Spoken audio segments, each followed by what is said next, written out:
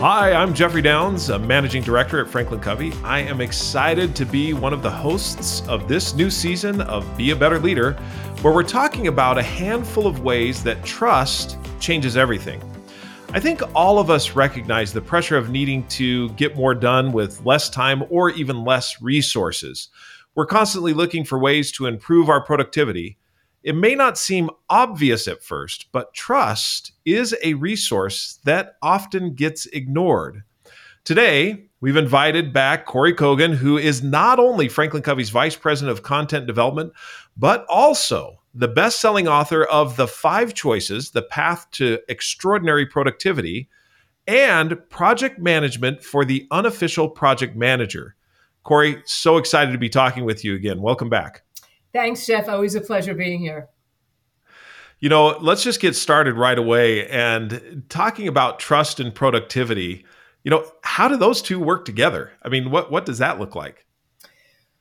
Well, it's more obvious than you think, or maybe it's obvious to me, because when you think of a team or a work team, and or a person in an organization, and you think about we all report to somebody, and if there is low trust between two people or on the team, there's a natural occurrence, this economic driver of things will just organically slow down and costs will go up.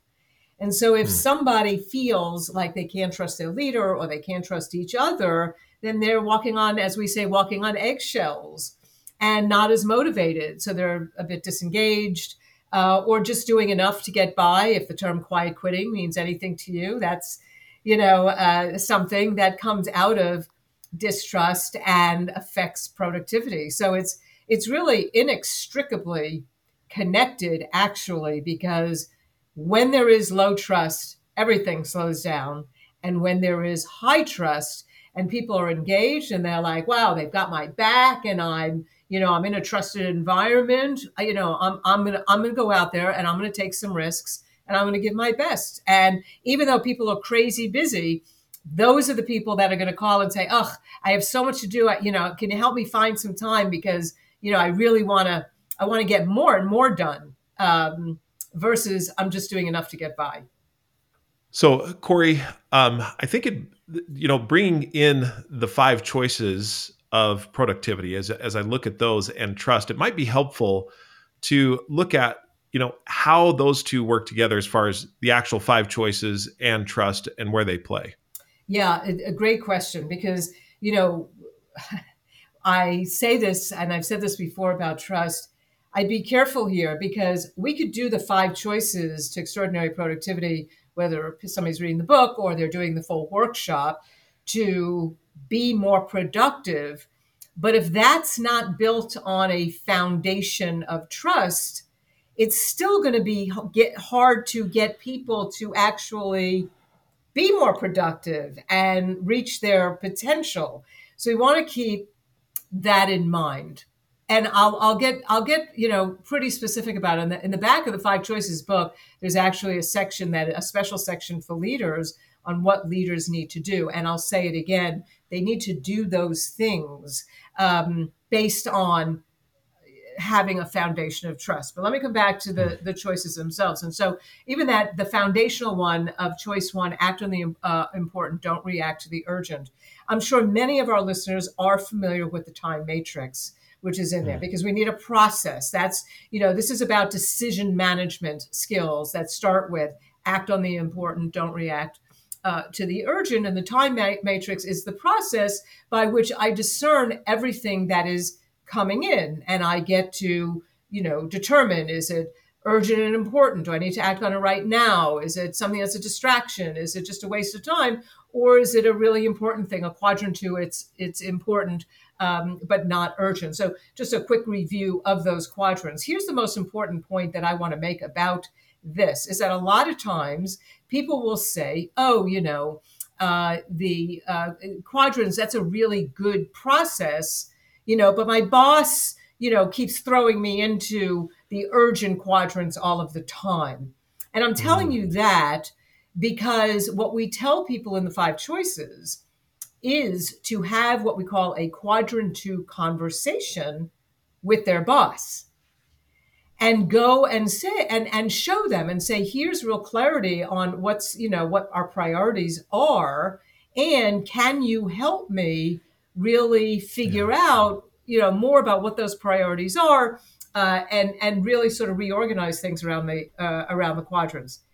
If there is a lack of trust between the leader and a person, you cannot have that conversation. And it really is the backbone of our work with the five choices, is to have these quadrant 2 conversations. I'll tell you one more thing about that. A very large company that in the food industry that everybody would know and love, a number of years ago, was there doing this work with them on the five choices.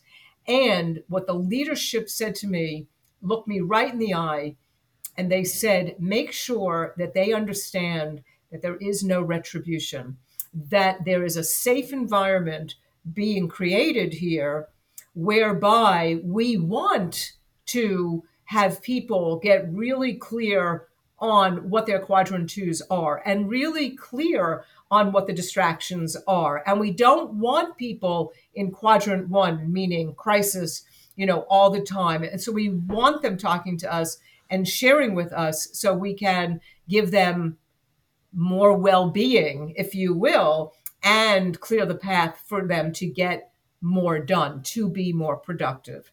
So that was just an amazing thing where they really set the table for their team members to ask for high trust and a safe environment to be more productive.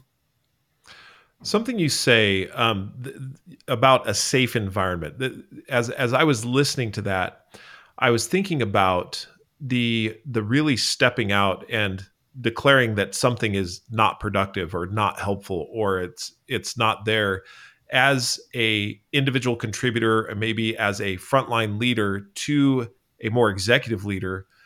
That, taking that step, and we talk a little bit about courage to take that step, but the leader providing the environment for someone to take that step has got to be critical. I mean, that's got to be something that is not just happens overnight, or maybe it does. They have to. I'm not. Well, I am very pragmatic. I am not a. Just do this, it'll all work out. All this stuff is really hard. But I am reaching the point, again, particularly as the world has changed and we're all remote and hybrid, where you can see these contrasts all over the place. I don't know how you operate without taking that step anymore. And I'll give you a statistic that's out there right now. Again, that was put out by a very well-known company, where when asked, 87% of employees said, I am productive no matter where I am. Do you want to guess what percent of leaders agreed with that? Oh, it's got to be low. It's got to be really low. I'm setting you up. Yeah. 12% of leaders said. Wow. I think about that, what you just said. 87% said, I'm productive when I'm hybrid or when I'm away from work. And 12% of leaders said, I have confidence that they are. In other words, there's no confidence or very little confidence that people are actually productive away from work. Talk about a low trust environment. And even, what's worse, I think, is, leaders don't necessarily state that, but people can feel that, which I think is even worse, and really puts people a half a step off, right? Because they don't understand the leader's intent. And, again, if they're sitting on what was a low trust environment in the first place, and then they start monitoring them it all goes downhill from there. So it's a tough situation. And how could productivity not be affected? I'm telling you, I'm productive. What else do I have to do? And in this day and age, if we're talking about at this particular moment in our economic times, the best talent is not going to put up with it and doesn't have to put up with it. That's the real kicker in the world Yeah. in the world today. That's the real tax. And we've talked a little bit before about trust taxes and the economic, the economic results of that. But your best talent doesn't need to put up with it, and off they go to find somebody that does have confidence that they can be productive wherever they are. Yeah. Speaking of that, productivity, I want to talk just for a minute about choice number 2 here, which is go for extraordinary, don't settle for ordinary.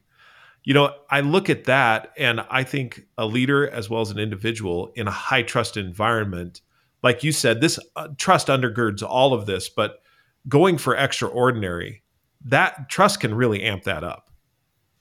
Yes, and we can let's turn it in that direction. So we are knowledge workers, paid to think, innovate, create, and execute. And it's not what you asked me. That also causes a question into everybody's interpretation, by the way, of what the word important means, right? So Sure. that's just an aside there. Just everybody getting clear on that is also helpful to this whole conversation. Because that's really a root cause problem of productivity overall, is everybody's unclear. It also goes to the intent of the leader, which is a key tenet of our work around trust. As a leader, am I helping clarify so that everybody knows where we are headed and where together we know where the team member is headed? Okay, back to with knowledge workers that are paid to think, innovate, create, and execute.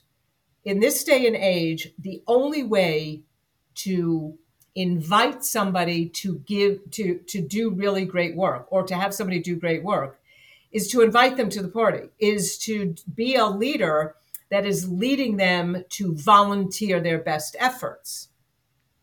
Because it's not widgets. It's not, hand and back or time and motion studies on how you're using physical labor. It's manual labor that we're talking about here inside of somebody.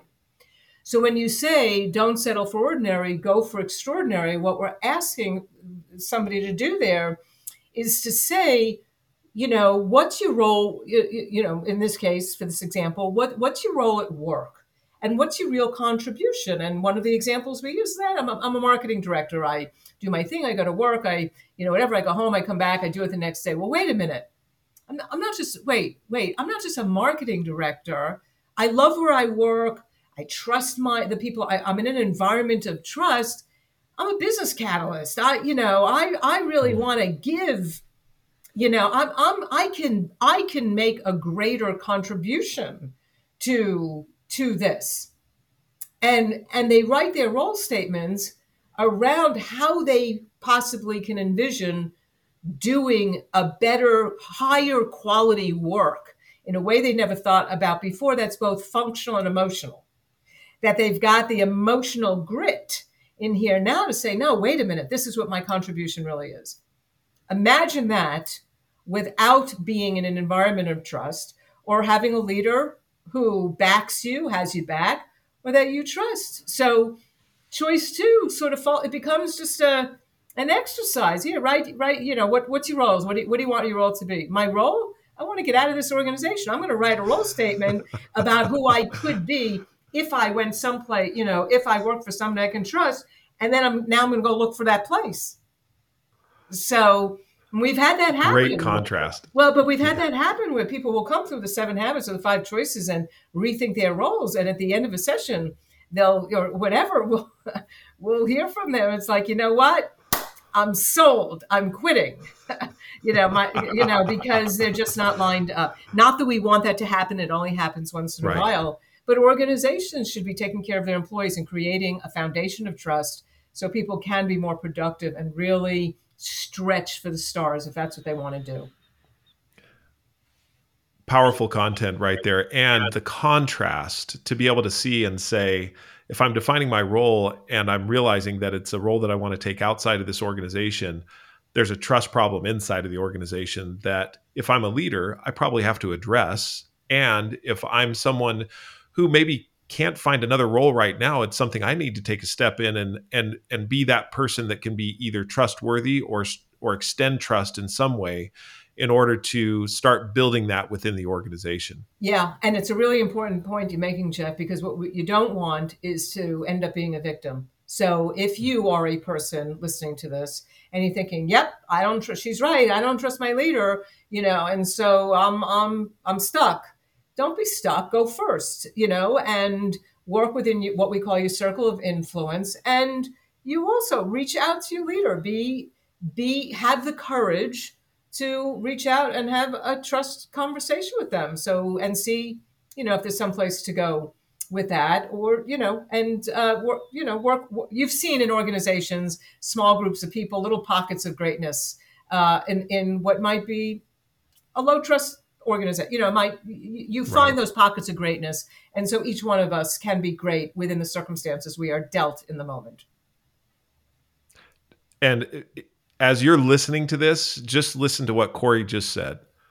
Be that pocket of greatness and take the first step. So, Corey, we've been talking about the 5 choices of productivity, and where I'd like to go through all of them, we won't have time for it, but I would like you to comment a little bit on choice 5 of fuel your fire, don't burn out. So thanks for bringing that up, because when we're talking about trust, it's not just trust as, when we talk about productivity, it's not just an economic driver. There's a lot to it. And Stephen M. R. Covey talks a lot about this around energy and joy. So in the 5 choices we teach, yes, you need to fuel your fire. You need to, make sure you're moving and eating and sleeping and relaxing and connecting with others, which are all true things. But I'll tell you, and, just think about this. When you are around somebody that you don't trust, or even if you don't trust yourself, doesn't that sort of like sap you? Oh, and yeah. So energy drain. It's right an there. Energy drain. And so joy and energy actually are also measures of trust, that the higher trust environment we're in, the more energy that we have, the more joyful that we are. And so it gives a great platform to then be able to say, okay, now with the 5 energy drivers, now we can really take this to a great level. But I might not be as burnt out as I thought, because it was a function of we've changed from being a low trust, team to a high trust team, and voila, my energy has come up. And with a few more tweaks, it could be really fabulous. All right, one more thing, and then we got to bring this to a close, Corey. There's so many more things I'd love to ask you about. But, the title, Project Management for the Unofficial Project Manager, okay? Talk about productivity.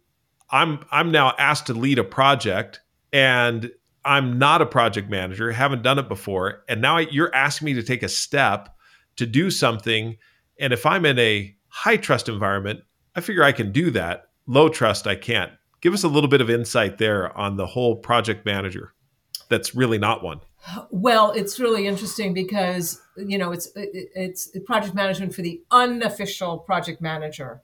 So if you think about what I said before, we're knowledge workers paid to think, innovate, create, and execute.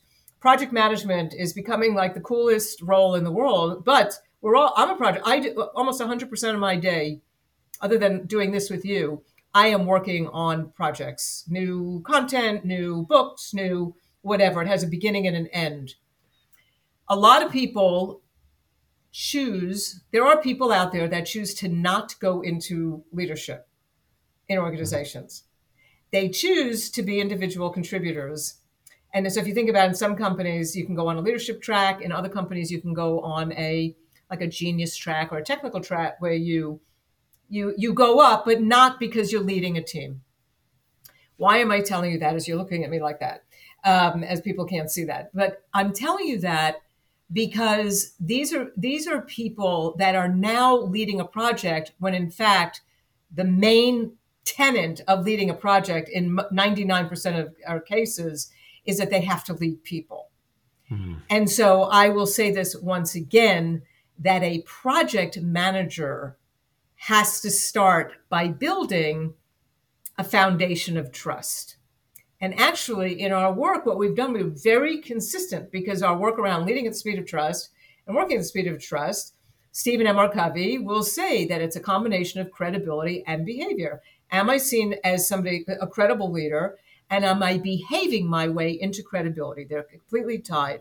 And so even if we because people, these are people that didn't necessarily want to be, formal leaders, we just took a few of the behaviors and said, if you could just take a few of those behaviors and do them really well, you can really establish a foundation of trust with your team. So that it's sort of a lesson for the informal leader that will allow project managers, particularly, those that may not have wanted to be leaders in the first place, to manage their project better, because managing projects takes leading people. There's so much more we could unpack on that. Unfortunately, we're out of time. If you'd like to learn how you can develop relationships of trust as a leader, download our free guide, 10 Phrases Leaders Use to Build Trust with Team Members. You can find a link to it in the show notes or visit franklincovey.com for more information and resources. Corey, thanks again. And for everyone else, keep smiling.